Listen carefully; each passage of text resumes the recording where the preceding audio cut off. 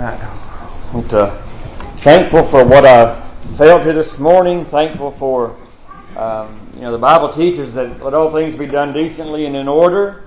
And he gives, as I said, Paul gives us instructions. So if I could say a word to the church and to Brother Mike, that's behind us. It's not to ever be brought up. Don't let Satan bring it up and hinder your work. It's over with and it's forgiven. And we reach forward to the things that are before, forgetting those things which are behind. And so that's over and that's done with. And I appreciate the spirit in which it was done by him and by this church. And I'm thankful for that. Anything on your heart this morning before we get into the reading? If not, I do desire your prayers. I'll ask you to turn to two places. Isaiah chapter 61 and Esther chapter number 9. Isaiah chapter number 61, a few verses there, and Isaiah 61 and Esther chapter number 9. Again, I had a hard time settling on a thought. Earlier in the week, my thoughts went one way. Later in the week, my thoughts went another way. And so sometimes it's like that. And sometimes the man of God just needs the touch of the Lord. And I need that this morning. And sometimes I've been guilty of letting the devil defeat me before I ever stand behind this book board. He'll tell me I'm going to struggle and make a mess, and a lot of times I do. But I told the Lord when He called me to preach, if He'd just help me, I'd try to stand for Him. And that's very important. Whatever it is that you do, you don't have to be a preacher. You make a vow and a promise to the Lord. It's imperative that you follow through. And so we'll read a few verses in Isaiah chapter number 61, starting in verse number 1. This is also found in Luke, part of it, as Jesus started His ministry publicly. He stood and He read these words. It says, "The Spirit of the Lord God is upon me, because the Lord hath anointed me to preach good tidings unto the meek. He hath sent me to bind up the brokenhearted, to proclaim liberty to the captives, and the opening of the prison to them that are bound, to proclaim the acceptable year of the Lord, and the day of vengeance of our God, to comfort all that mourn." And here's where I thought, "To appoint unto them that mourn in Zion, to give unto them beauty for ashes, the oil of joy for mourning, the garment of praise for the spirit of heaviness, that they might be called trees of righteousness, the planting of the Lord, that He might be glorified." And I'm going to stop there. Go to Esther chapter number 9 and verse number 20. Esther chapter number 9 and verse number 20. And it says, "And Mordecai wrote these things, and sent letters unto all the Jews that were in the provinces of King Xerxes, both nigh and far, to establish this among them, that they should keep the 14th day of the month Adar, and in the 15th day of the same yearly, as the days wherein the Jews rested from their enemies, and the month which was turned unto them from sorrow to joy, and from mourning into a good day, that they should make them days of feasting and joy, and of sending portions one to another, and gifts to the poor." And that's all we're going to read. I got to thinking, the latter part of this week, we were watching some silly movie really the other night, and there was a song, and it was "Beauty for Ashes," I think maybe the name of it. But anyway, I got to thinking about that this week, and about the times that God has, it says to appoint them that mourn in Zion. Now Zion represents, in our day, Zion would represent the church of the living God. And so, anytime there's mourning in Zion, anytime there's mourning, we went through a revival here a week or so ago, and we saw a lot of praying, and I'll be honest, there's been a lot of mourning because things that we expected to happen have not happened yet. And so lots of times coming out of revival, when as far as we know, and somebody might have got saved, but as far as we know right now today, we see no testimonies and nobody coming forth to join. And I still think that somebody here wants to join, and the doors are open. And my prayer would be before the service is over that God would get a hold of you and drag you up here if He has to, and just compel you. That's how He does. He just leads and He draws. He has strings attached to your heart, and He's able to just draw you where He wants you to be. And I pray that He does that to you before this service is over. But there's been some mourning, no doubt, in the house of God. There's been some mourning in Zion, and so a lot of times we come out of revival if nothing happens, and we get discouraged, and we get discouraged, I think, because we had such high hopes for it, and the message went forth and the message went out, and so they've had opportunities to be saved, and God has granted them another opportunity today to come into His house and to be saved. But I would want to talk to you this morning specifically to the church, to Zion. You know, the Bible says when Zion travails, then she brings forth her children. And this church, I don't have any doubt in my mind, saw the way you worked in the altar last week. I saw the concern on your faces, and I saw the tears streaming down your face, just like it was your boy or your girl that was on the altar. And I appreciate that. That is Zion travailing today. And I still believe that Zion, that this church will bring forth children. And so God has a way. He said the Spirit of God, this is a prophecy, and Jesus fulfilled that in Luke chapter 4. He stood up in Galilee as He began His public ministry, and He opened up the book, and He opened it to Isaiah 61, and He began to read just exactly what I read unto you. And He said, this day is the Scripture fulfilled in your ears. In other words, Jesus was saying, it's me that this book is talking about, that Isaiah 61 was talking about. Jesus said it was talking about me, that I will comfort all those that mourn in Zion, that I've been sent to heal the brokenhearted, to bind up the hearts that are broken, and to do all of these things. But it talked about, He said, I'll give you beauty for ashes. And so that's what He desires to do this morning. He wants to take our ashes. I find in different places in the Old Testament, especially in the Old Testament, that whenever trouble came to a people, that they would repent, that they would sit in sackcloth and ashes. I can find where Job, going through probably one of the most severe trials that any man in this world has ever faced since the dawn of time. He lost everything that he had except his wife. He lost his kids. He lost his cattle and his sheep. He lost his servants. He lost everything that he had except his wife. And to be quite honest, he would done just as well to lose her because she counseled him to curse God and die.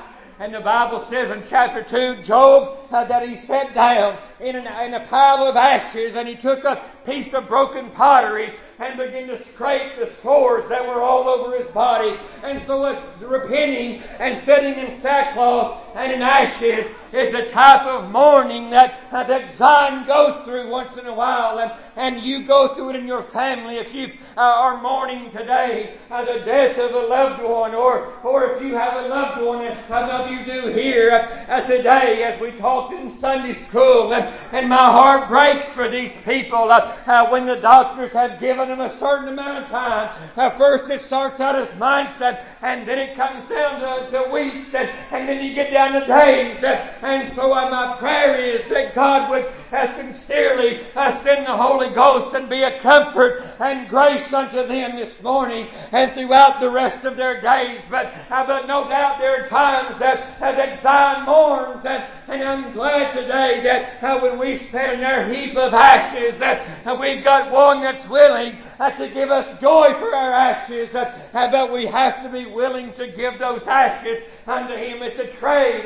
He said, I'll give you my beauty, and you give me your ashes, and we'll make a trade. And there's been times in my life where I've sat down. I can remember, and I've told you this, how I come to pastor here. I was at the pit at T.J. Sampson, is what they called it, where we had to park down in a valley. And I can remember crying, and I can remember the tears running down my face, and I can remember praying, God, surely there's a church somewhere that is looking for a pastor, and surely, even though I'm nothing great, and surely there's somewhere that I can be a help to, and surely there's a little flock somewhere set aside for me. And as I began to pray that prayer, there was a spirit that came over me. You know how it is sometimes when you pray and you think, my prayer didn't even go above the ceiling.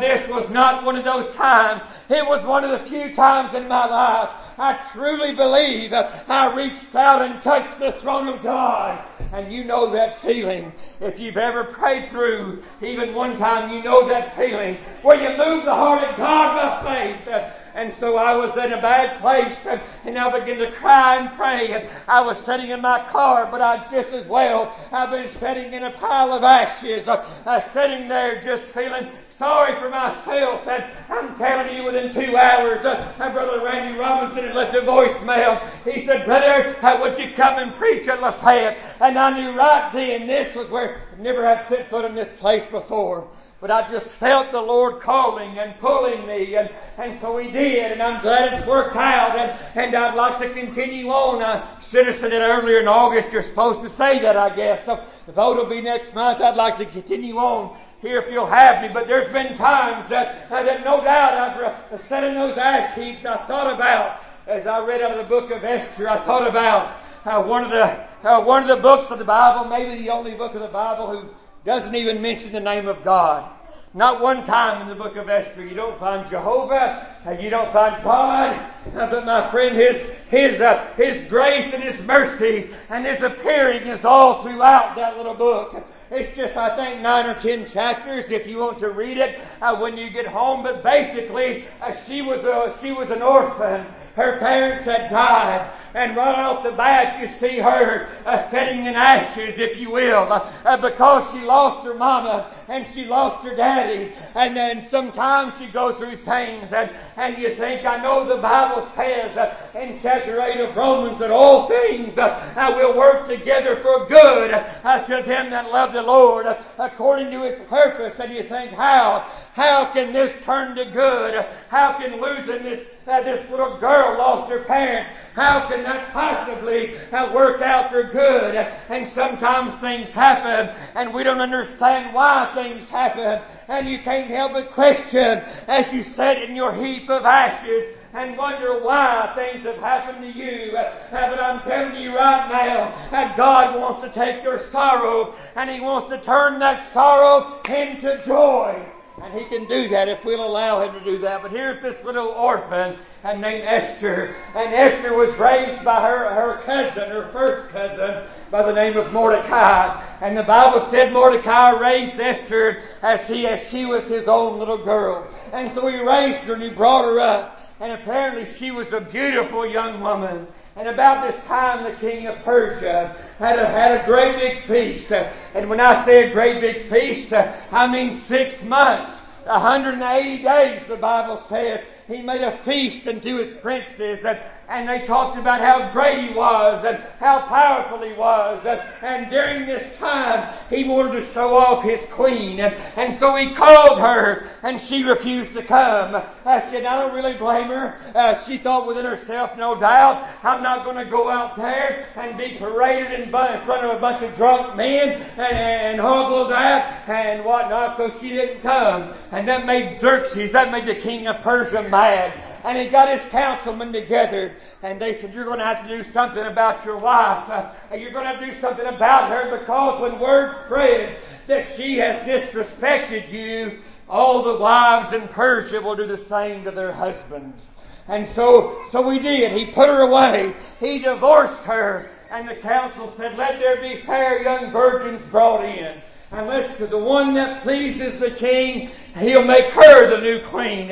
And so they did. And in that number that they brought in was that beautiful little Hebrew girl orphan by the name of Esther. And the Bible says a year went by, and she along with the others purified herself according to the king's decree. And they gave her things of purification, and she cleaned herself up, and she was very fair and very beautiful to look upon. And all of these others went before the king with all of this attire. But it said Esther didn't need that. She didn't go in with anything except what they had given her. Just went in plain. Ladies, can I tell you, you don't need all the makeup. I don't have anything against you wearing it, but you're beautiful regardless if you got it or not. And so she went into the king, and the king she found grace and favor. And he began to love Esther above all the other women. So this little orphan girl was now queen of Persia. 127 provinces. And then there was a man named Haman, and Haman was promoted to great honor in Persia. Haman was there, and Mordecai had told Esther, don't you tell them that you're a Jew. You keep that to yourself for a period of time. And Mordecai, being a Jew, sat at the king's gate, and he was checking in on his cousin that he raised as his little girl. And as he sat there by the gate, Haman came by, and there was a law that when Haman came by, that everybody must bow down to him. But Mordecai, being a God-fearing Hebrew, a God-fearing Jew, and the commandment was given to Moses, that thou shalt have no other gods before me, and so thou shalt not bow down unto anything save the Lord thy God. So Mordecai was the only one. He simply refused to bow. He would not do it. Haman came through, and the kingdom would bow, and there stood Mordecai. And Haman got so mad, and he got so upset, he started to figure out what he could do to Mordecai because he would not bow unto him. And so he went into the king. He knew Mordecai was a Jew. He went into the king and he said, King, there is a people that's scattered throughout your 127 provinces. And they're different. They're not like us. They don't worship our gods. And they don't respect you. And it's these Jews. He said, let there be a writing and decree that on a certain day, every Jew, every Hebrew, both woman and man, even boys and girls and all children shall be slaughtered and shall be killed. And the king signed it with his own ring, and the law could not be changed. It was said that in about a year's time, and they had the day wrote up on a flyer, if you want to call it a flyer, and they dispersed those flyers throughout the whole province. 127 states or provinces of Persia, and they dispersed it all. And the Bible says when the Jews in every city read that, they sat in sackcloth and ashes. And Mordecai did the same.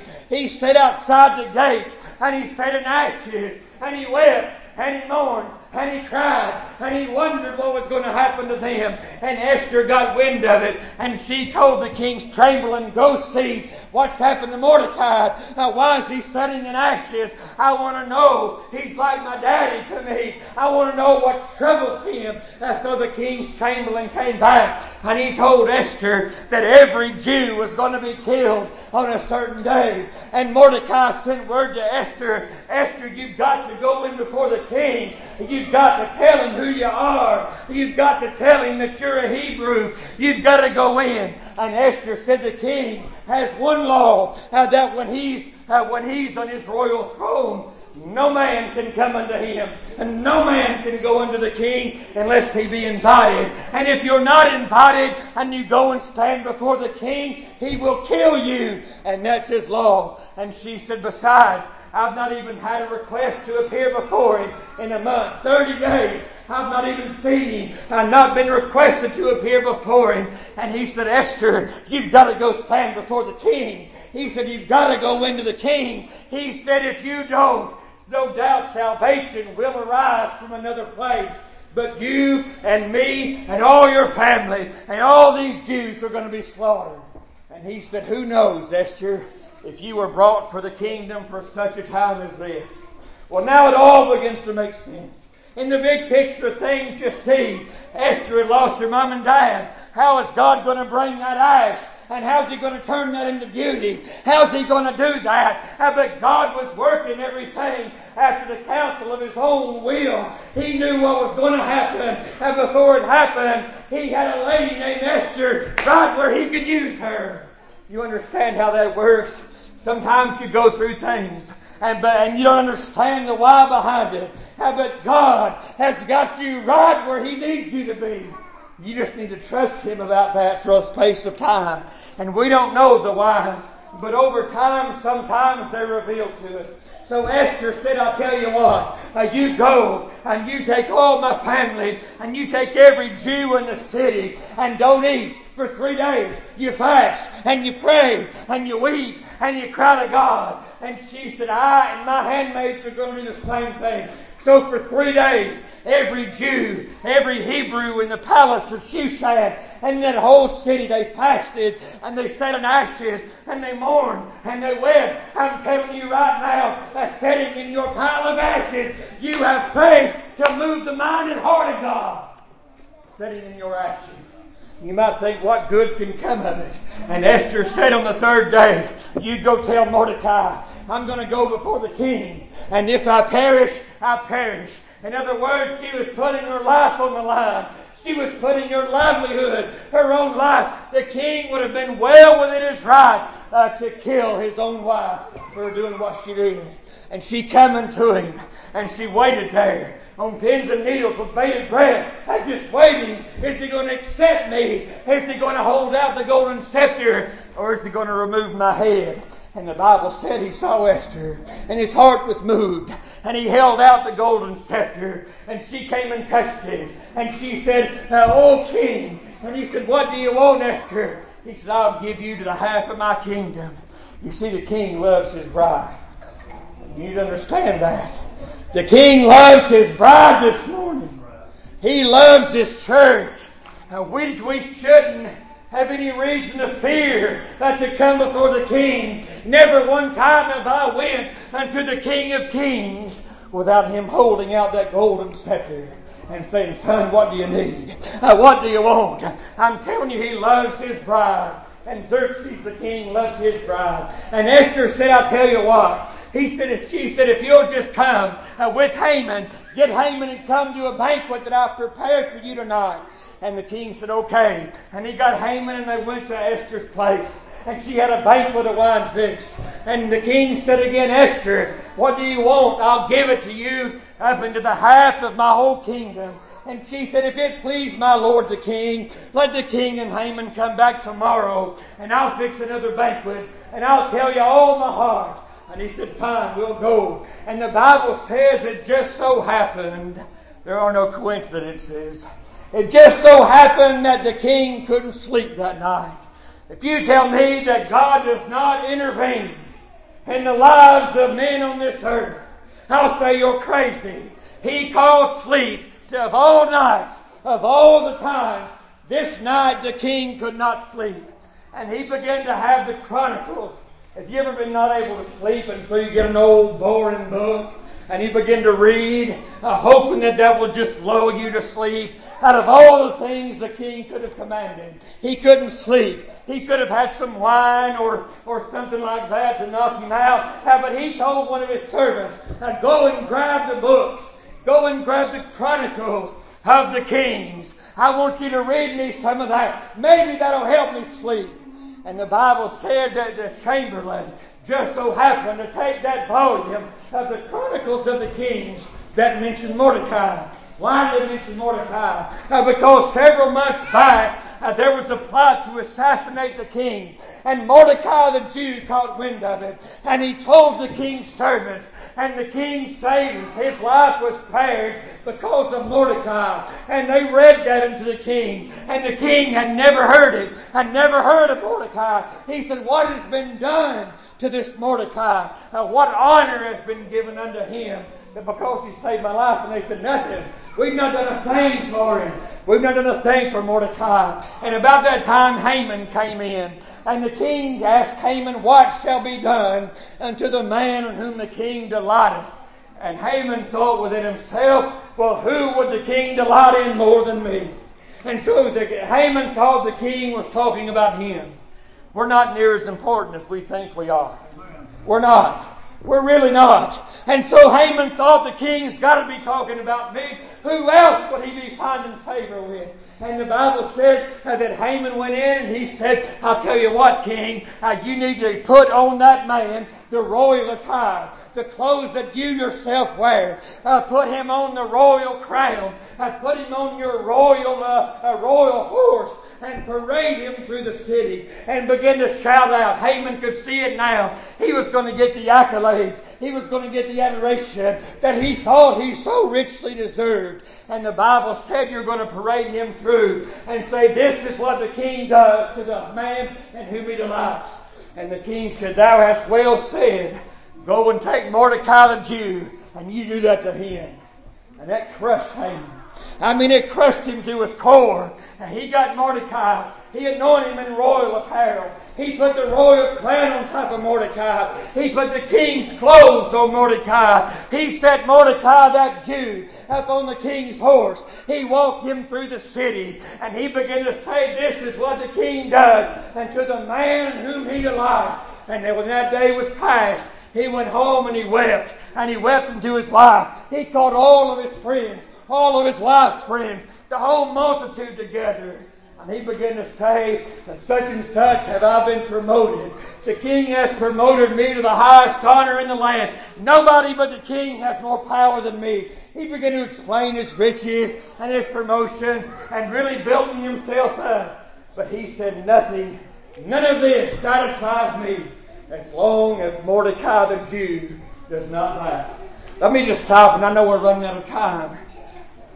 Too often, you let your happiness, and I do me too, we let our happiness depend on what others think. I'm telling you right now, just because one man would not bow, Haman had everything, but he couldn't stand it.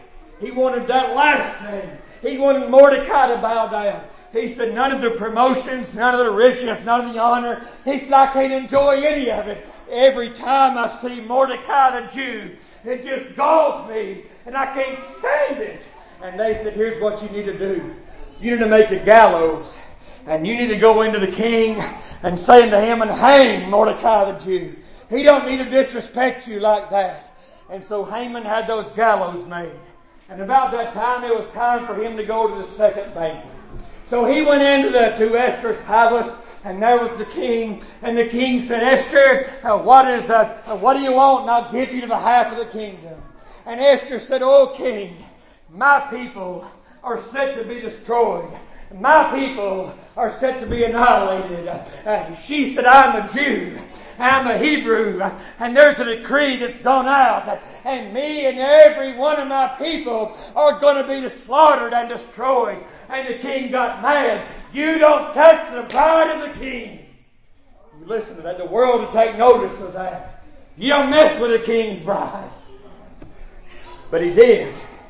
And he said, Esther, who's that one that's doing this to you? And Esther said, right there he is. It's that wicked Haman. It's all him. It's always been him. And the king got mad and he ran out. Haman fell down on the bed where Esther was, begging her for his life. The king came in, saw Haman, thinking Haman was now trying to rape his wife. He sent Haman to the gallows that he had built for Mordecai. A decree went out that on that day when every Jew, every Hebrew was to be killed, the king sent a decree out and said, every Jew, every Hebrew, you stand and fight for your right to live. And the Bible says on that day, 75,000 men perished, and the Jews were spared. They were saved. They fought, and by the help and the grace of God, they won. And so that decree went out that I read to you in Esther, that it was supposed to be a day of sorrow. It was supposed to be a day of mourning. And God took their sorrow and He turned it into joy. I think about when Jesus was crucified. I preached about that for an hour the other night. And all the sadness that came over His disciples, over all that He had touched. This man was now dead. They talked to each other on the road to Emmaus. And they said, do you not understand what's happened here? Are you just a stranger in these last few days? And they said, what's happened? And he said, Jesus of Nazareth, a man approved of God by miracles. We thought it was he who would restore the kingdom of Israel. And he's dead now. And there's 3 days went by. We've not heard a thing. And he's dead and their hopes were gone. But then word came that Jesus was alive. He told them, your sorrow shall be turned to joy. He said, the world is going to weep. He said, the world is going to rejoice when I'm crucified. He said, but you're going to weep, and you're going to lament, and you're going to be sorrowful, and you're going to have sadness. But he said, you trust me, and your sorrow shall be turned to joy.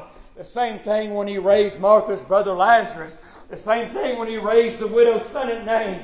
Everywhere he went, he took the men's sorrows, he took the people's sorrows, and he gave them joy. I'm telling you here in this place today, I don't know your heart, but if you're weeping on account of sin, he can take that godly sorrow that worketh repentance. He can turn it into joy today. He can save your never dying soul, your unworthy soul. If you're here today and you've been saved, you're worried about joining the church, you know you need to, you know you want to, but you can't bring yourself up to stand before him and give an account of your testimony. I'll say that sorrow that you're feeling, he will turn that to joy if you follow him. And all that you do. That ain't been much, but that's what I've got for you this morning. He'll take your ashes. He'll give you beauty for your ashes. Isn't that a grand thing? We serve a good God and a good Savior. On more than one occasion, He's took me and lifted me up out of the ash heap and set my feet on a solid rock and established my goals. God bless you as we have a song.